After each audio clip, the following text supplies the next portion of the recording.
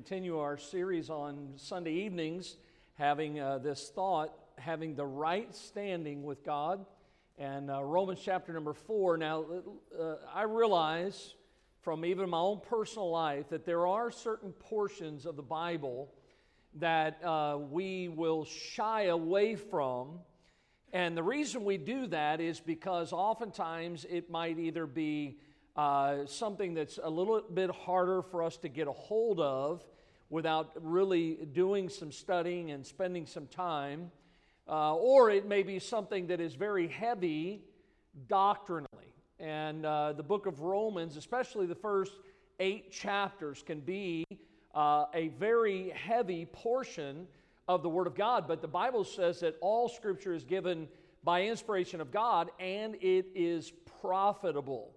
That means we need to make sure we're not skipping certain portions of the Bible.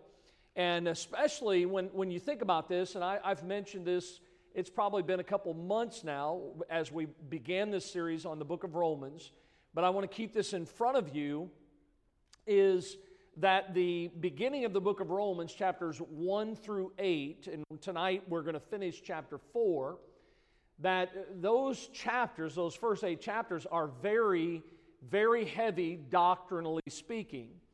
But we've got to get a hold of what the first 8 chapters are about. We need to know what we believe in order for us to get to chapters 12 through 16, which is how we live it out.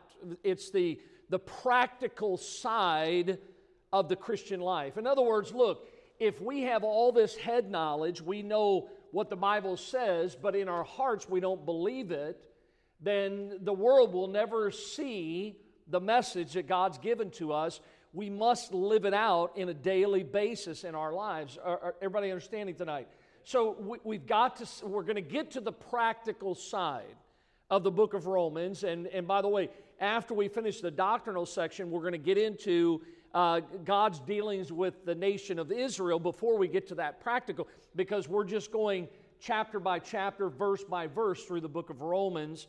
And so I wanted to kind of set that before you again tonight. Now, as we look in chapter 4, I'm not going to back up and read the first 15 verses, but I am going to make some reference tonight to those 15 verses we looked at last Sunday night. And as we began reading last week, we started verse number 1, where the Bible says, "What shall we say then? That Abraham, our father," notice this is written to all of us, but notice he calls Abraham our father. And then he says, "as pertaining to the flesh, hath found." So he continues from verse 2 down to where we left off last week, talking about Abraham. And I want you to look tonight at the last verses of this chapter, beginning in verse number 16. All right, that's where we'll begin tonight. The Bible says, "Therefore it is of" what, church? It is of faith. Now let's look at this. "That it might be by grace to the end, the promise might be," what's that word? Sure. "To all the seed." Now pay attention to there's so many words, we're going to hit on these, but notice, "to all the seed, not to that only which is of the law." Anybody remember who that's making reference to? To Jews. Now he says here, "but to that also which is of the faith of Abraham, who is the father of" who? Us all. Now, I hope you're going to start now getting the picture that this is not just dealing with the Jews. This is dealing with everybody. Now, let's read on verse 17. "As it is written, I have made thee a father of many nations, before him whom he believed, even God, who quickeneth or makes alive the dead, and calleth those things which be not as though they were, who against hope," this is talking about Abraham, "who against hope believed in hope, that he might become the father of many nations, according to that which was spoken, so shall thy seed be. And being not weak in faith," he, again, Abraham, considered not his own body now dead when he was about 100 years old, neither yet the deadness of Sarah's womb. Remember, Sarah could not give birth to a child as she was barren. The Bible says in verse 20 about Abraham, he staggered not at the promise of God through unbelief, but he was strong in what? He was strong in faith, giving glory to God. And being fully persuaded that what he had promised, who's the he there? God. That God, he was able also to perform. How many of you would agree with that? God is able, right? There's nothing that God has promised us that he will fulfill those promises, every last one of them. Verse number 22. And therefore it was imputed to him, to Abraham, for righteousness. Now, it was not written for his sake alone. Everybody look at that statement. This wasn't just for Abraham that it was imputed to him, but for us also, to whom it shall be imputed if we, notice the phrase, believe on him that raised up Jesus our Lord from the dead, who was delivered for our offenses and was raised again for our what? Our justification. Now this, again, when we started last week, I told you that you think about so many religions, if I could use the word, so many religions today, here's what they do is they are teaching to people this matter of doing instead of done. They're saying you have to do this, you have to keep this, you have to pray this, you have to go to this in order to be saved. But yet the Bible teaches, and Jesus said himself, it is what? It's finished. Does anything else have to happen for people to be saved? Yes or no? No. Jesus completed God's plan of salvation. If we add something to it, then we're saying what Jesus did was not enough. But we all know that Jesus completed God's plan, and that because of what he did, all can be saved. Aren't you glad for that? Because I'm going to tell you, if it was up to us, many of us would still be lost.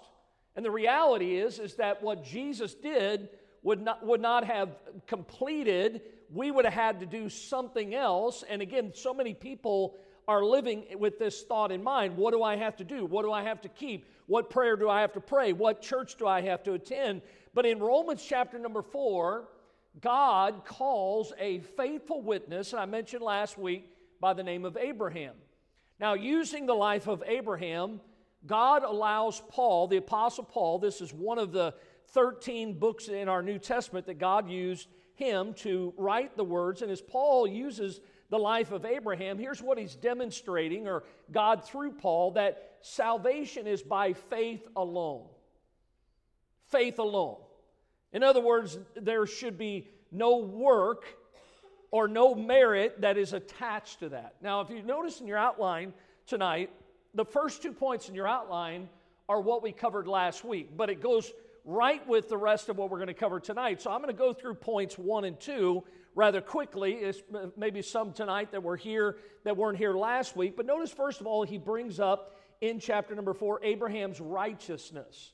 Abraham's righteousness. Now, we all know that the Bible says that our righteousness is as what? Filthy rags. There's nothing good about us. There's nothing righteous about us. But he talks about the righteousness of Abraham. And I brought up last week then how, according to Romans chapter 4 and other places in the Bible, how was Abraham saved? Now, one of the verses I gave you, and I gave you more last week, but in Genesis 15, verse number 6, the Bible says this: he believed in the Lord, and he counted it to him for righteousness. In other words, Abraham was saved. He was justified by God. His sins, we talked about this last week, his sins were forgiven by God. And what happened is that Christ righteousness, because we know he is the righteous judge, that his righteousness was imputed or placed on the account of Abraham. By the way, what happened to Abraham happened to you and I when we got saved. Our sins have been forgiven, and the righteousness of God's own dear Son has been placed or imputed unto us, so that, listen, if you're saved tonight, when God looks at you, God sees the righteousness of his own dear Son. See, we have been justified just as if we had never even been a sinner. Now, we all know we're sinners, right? Aren't you glad for the imputation of God, the shed blood of Jesus Christ tonight? It has changed our standing in the sight of God. Can I get an amen tonight, right? So when you think about Abraham's righteousness, he was saved. Well, why was he saved? Well, the Bible says it here in Romans chapter number 4. He was saved to become, or that he might be the heir, the father of all that believe. The Bible tells us that all that believe, that he would be the father, and we read that in verse number 1. Now, Abraham, that was his righteousness. He was saved because he believed on the Lord Jesus Christ. But then notice number 2, Abraham's inheritance.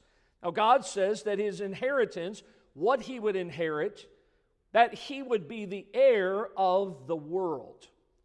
Now, we follow this line tonight going into our third point, and I want you to write this down. What is then Abraham's posterity?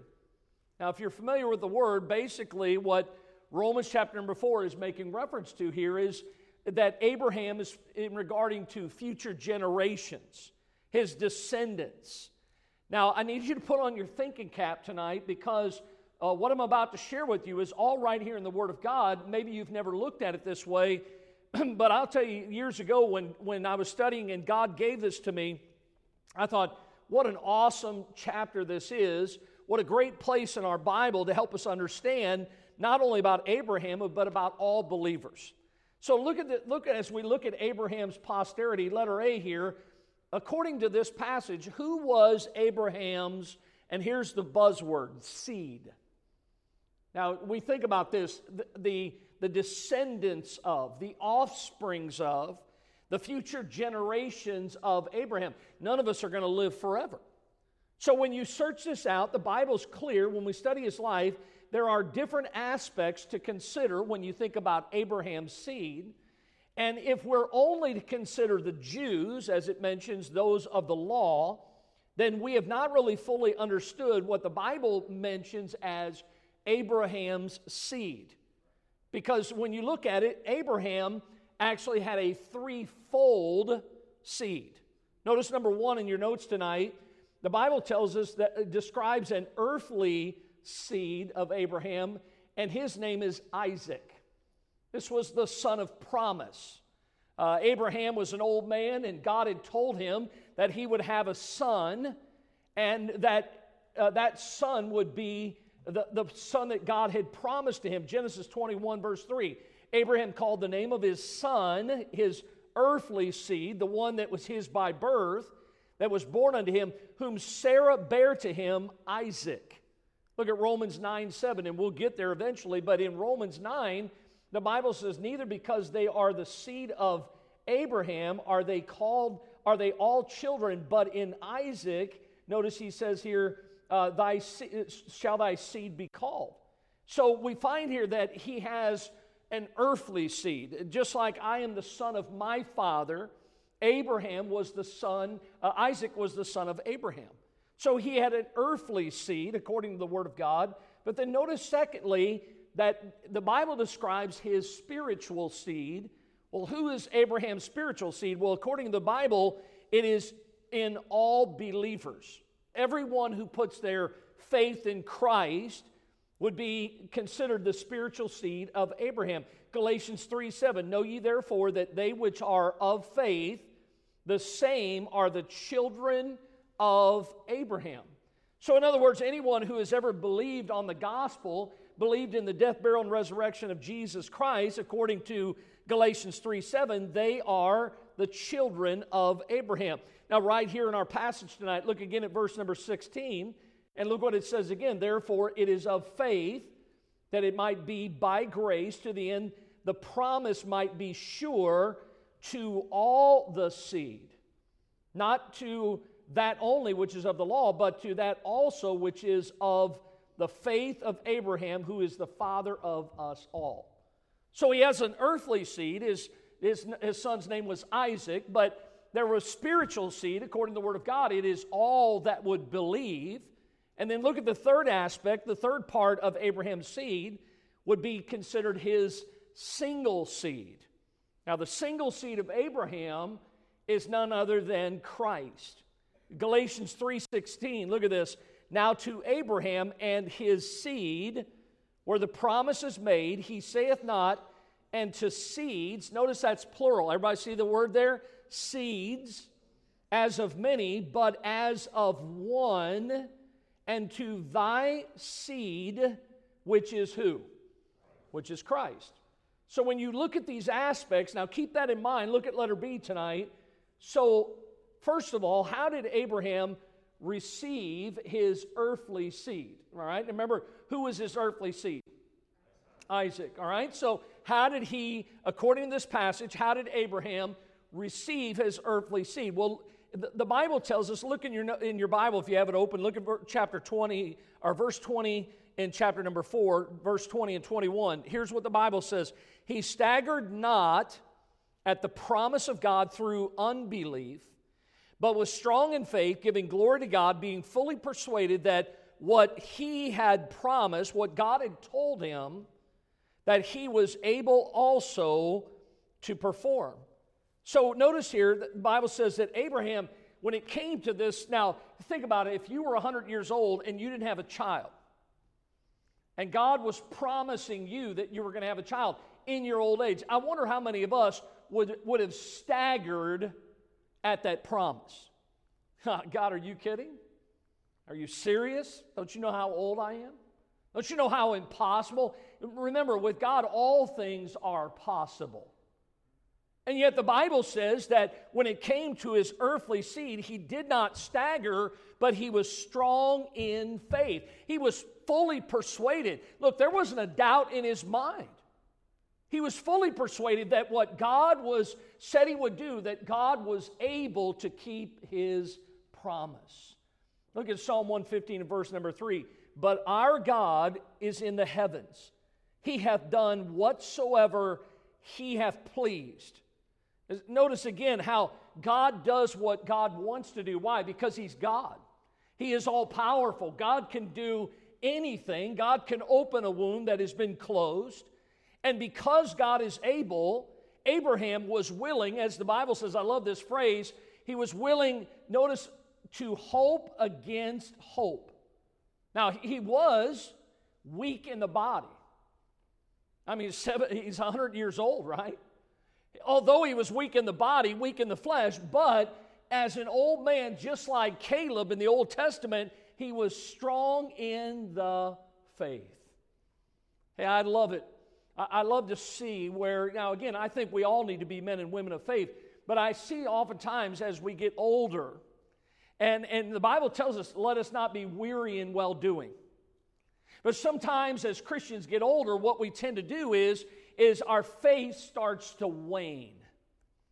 We used to have strong faith in God. We used to believe that God could do this and that God could keep us and God could provide for us. And sometimes what happens is that as we get older, our faith becomes less at times, but not Abraham.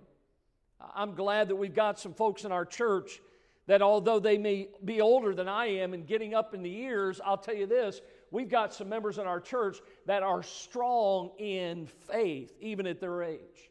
Let's be men and women that our faith would not stagger or waver. Let's be fully persuaded like Abraham was as he received his earthly seed.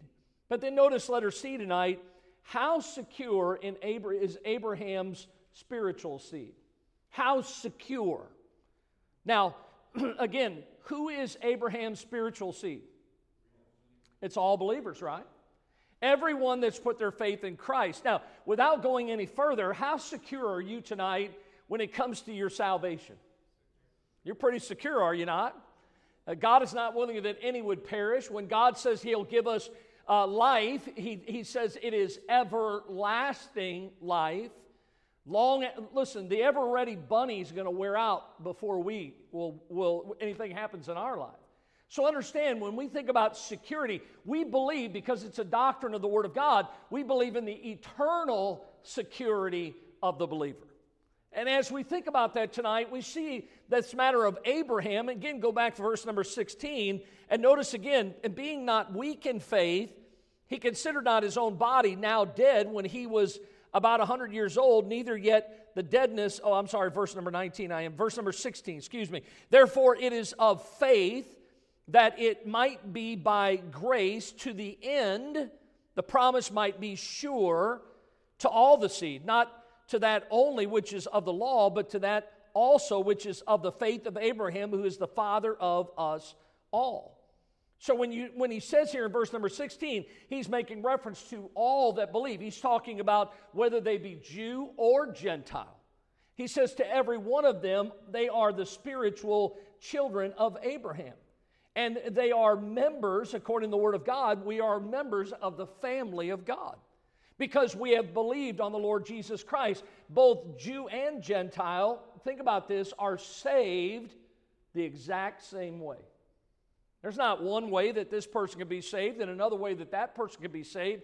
Everybody is saved the same way. Can you tell me tonight, in the very simplistic of terms, how are people saved? By faith, right? For by grace are you saved through what?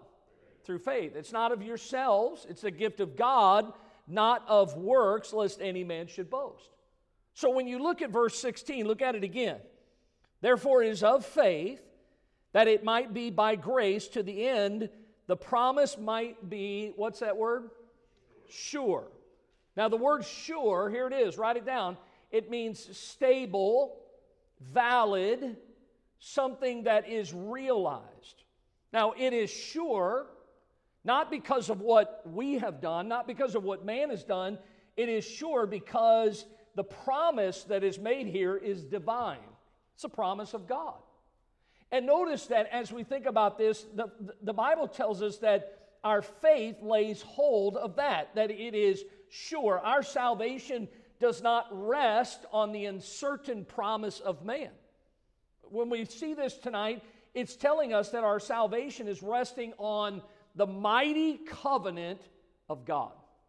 See, it's all because of God. It's all because of His Son, Jesus. Now look at letter D, because we've talked about Abraham's earthly seed, Isaac. We talked about his spiritual seed, which is all who believe.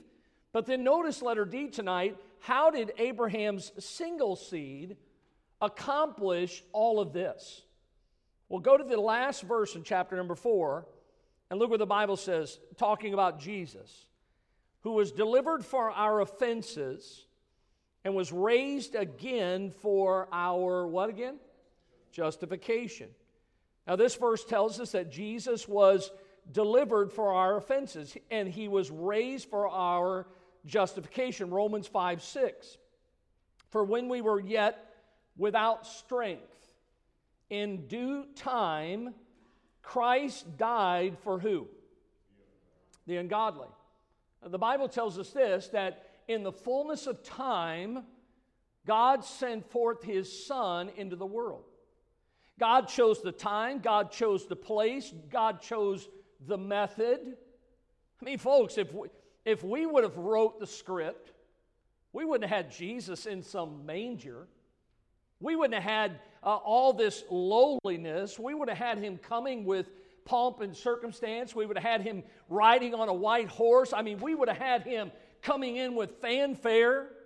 But that's not the way God chose to bring His Son into this world. A very humble existence. But as He came, the Bible says He came to us that was without strength. We could not save ourselves. There was nothing we could do. And by the way, the description in that verse that He gives of all of us is we were ungodly. Look at Galatians 1:4. Talking about Jesus, again, He gave Himself for our sins, that He might deliver us from this present evil world according to the will of God and our Father.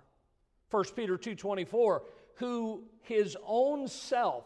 You ever thought about that? I sit around sometimes, think about things I read in the Bible. You know, God could have chosen any way to save us. But he chose to send his Son. God so loved the world that he gave his most cherished and prized possession. And why did Jesus come? Well, the verse says here that he bare our sins in his own body on the tree, that we, being dead, just like, look here, just like Sarah's womb, it was dead. She could not have a child. And the Bible says that we in our sins were dead, but look at this, because of what he did for us, because he bare our sins in his own body on the cross, on the tree, that he did that so that we should live unto righteousness. And it says here, by his stripes, by whose stripes we were what? We were healed. Jesus bore our sins. And when I look at that, and I think of so many other passages dealing with the death of Christ, the whole scene at Mount Calvary, I think about this, that what that was it was the judicial act of God the Father. He was delivering God the Son to the justice that was required to make payment for the penalty of the sins of the world, our sins. That's why, listen, all those animals that were sacrificed, that were offered, the blood of none of those animals could ever atone for our sins. Only Jesus Christ. Why? Because he was the Son of God. His blood was God's blood. And Jesus became the propitiation, the satisfaction that was required by a holy God so that you and I could have eternal life. This chapter is a wonderful chapter, not just for us to be reminded of what we have in Christ, but so that we can help others to understand of what Jesus has done for them who yet have believed on him. Now, Romans chapter number 4, when you think of this chapter, it is the great Bible chapter on salvation by faith alone. Salvation or justification, what is it? Last week I mentioned it this way. It is placing the believer back into the same standing that mankind enjoyed before the fall. You see, that changed everything. When Adam and Eve disobeyed God, when they sinned in the garden, the Bible says, wherefore as by one man sin entered into the world, and death by sin, and so death passed upon all men. That fellowship with God was broken. Separation, they didn't physically die, but spiritually speaking, they were separated. The Old Testament prophet said that your sins, your iniquities have separated between you and your God. And that's what our sin does, and it hurts our relationship with God.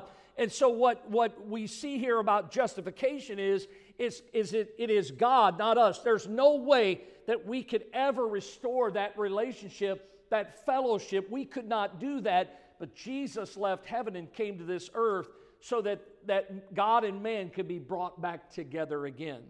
Isn't that a wonderful thought tonight when you realize what justification really is? Now, when we look at it, I'll tell you what justification is not. It is not not making an unjust man just in his life and behavior. Let me give you a few things that justification is, and I want you to jot these down tonight. First of all, justification is a declaration by God in heaven stating that mankind stands righteous in his sight. It's God declaring that. See, we could say of ourselves, hey, I'm right with God. But listen, it's much better when God makes that declaration. Why? Because when God says it, it means something. When we say it, it doesn't really carry the same weight. But when we are justified by God, when we have been saved, notice again, it is God saying that we are now righteous in his sight. Notice secondly, that the basis of our justification, how it is possible, is the basis is the shed blood of Jesus Christ. You cannot be justified without the application of the blood of Jesus Christ. The blood must be applied. Without the shedding of blood, there is no remission of sins. Aren't you glad that Jesus died for sins past, present, and future? He died for everyone that day. And so the basis of our justification, look there, if you want to flip over, look at Romans chapter 3 and verse 24. If you have your Bible open, look at this verse 24 of chapter 3. Being justified freely by His grace through the redemption that is in Christ Jesus.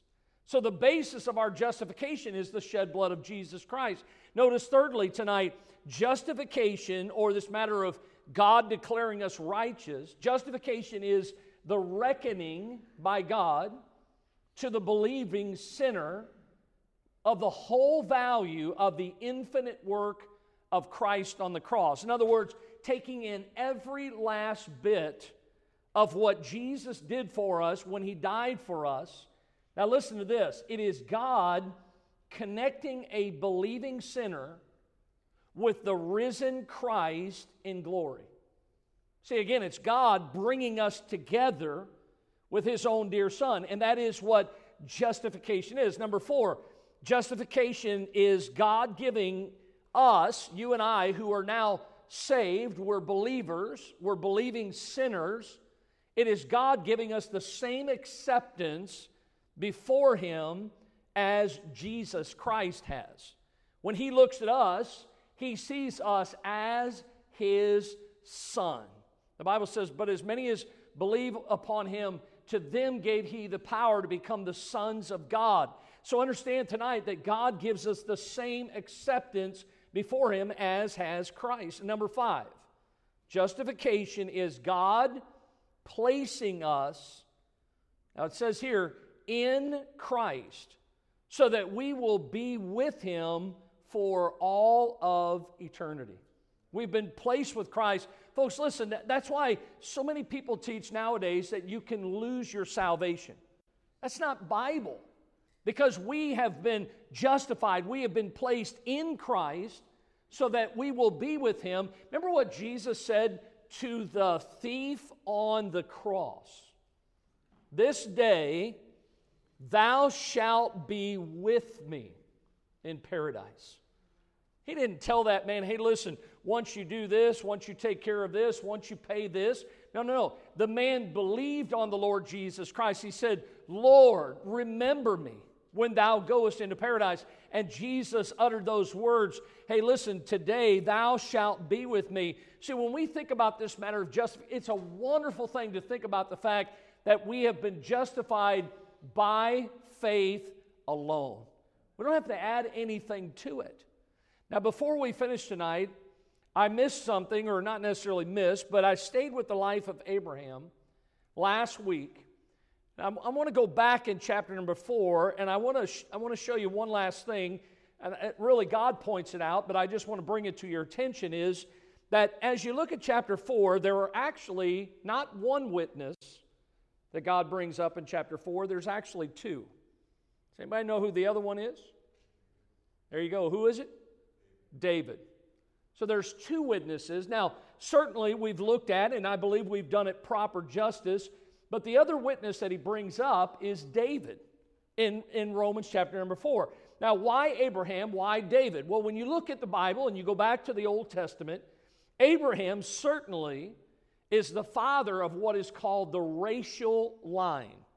The racial line. But what about David? Well, David was not the father of the racial line. David, as you study the Scriptures, is the father of the royal line. You see, you study David's life. As a matter of fact, look here in chapter 4. Look at verse number 6. Even as David also describeth the blessedness of the man unto whom God imputeth righteousness without works, saying, Blessed are they whose iniquities are forgiven, whose sins are covered. Blessed is the man to whom the Lord will not impute sin. So when we look at David's life here, What were there was two great sins that David committed. Anybody remember what they are? Murder and adultery, right? One was with Bathsheba, and the other one was with Bathsheba's husband, who was Uriah. And when you look at David's life, you see that these were sins that David forgiven. Now, again, David, just like all of us, were sinners saved by the grace of God. So when we study David's life, how was David forgiven? Well, the same way that Abraham was forgiven, the same way that you and I are forgiven by God. Notice that, again, what he says here, David was saved by the imputation of righteousness, but here's the key, without works. See, David didn't do anything. He just believed on the Lord Jesus Christ. The Bible says he did it, verse number 6, without works. Now, when you look at these two witnesses, Abraham and David, and there's a little bit more to go into, but when you study these two men, both of Abraham and David in the Word of God, especially in Romans chapter number 4, here's what you find is they declared, both of them, that they had experienced in their own life justification centuries ago, that they had been justified. Listen, I love to tell people that God saved me. I tell people a lot of times when I get an opportunity, back in January 22nd, 1984, at Bible Baptist Church in St. Charles, Missouri, God saved me from a devil's hell. He forgave me of my sins. He gave me new life in Christ. He's given me a home in heaven someday. Listen, we ought to rejoice in the fact that we have been saved, that we have been justified. And Abraham and David, both of them, give testimony that centuries ago that they too had experienced the grace of God in their life, that they had been justified, but it was not by their works. Both of them had the righteousness of God, or the grace of God, imputed on their account or unto them, just like you and I. Now, Abraham, we studied last week, he was not justified by keeping the law. The truth is, no one can keep the law, but one thing we discovered last week was this, that he was saved, he was justified before the law was given by God. As a matter of fact, 15 years before that. See, if Abraham would have had the law, he probably still would not have been able to keep the law. But as we think about David, then if we look at David's life, David too was not justified by keeping the law either. And certainly, remember the phrase that the Bible mentions in the Old Testament and New Testament, David was a man after what? God's own heart. But listen, even being, as the Bible says, a man after God's own heart, that still does not justify him. I mean, there's a lot of people that do things for God, but that doesn't justify who they are. It did not give David the right standing before God. See, the law doesn't have the power to convert. The law only has the power to condemn. And as we look at Abraham and David, these two witnesses, just like everyone that's born into this world, both of them were recipients of the grace of God. Every last one of us. Again, Ephesians 2:8-9. For by grace are you saved, through faith, and that not of yourselves. Now, when they became the recipients of God's grace, how did that happen? Because God was equal to the task, to the need in their life. So when we study the Old Testament and we study the New Testament, what we find is that salvation is based on the same principle. And it's mentioned right here all throughout Romans chapter number 4. Here it is. By faith.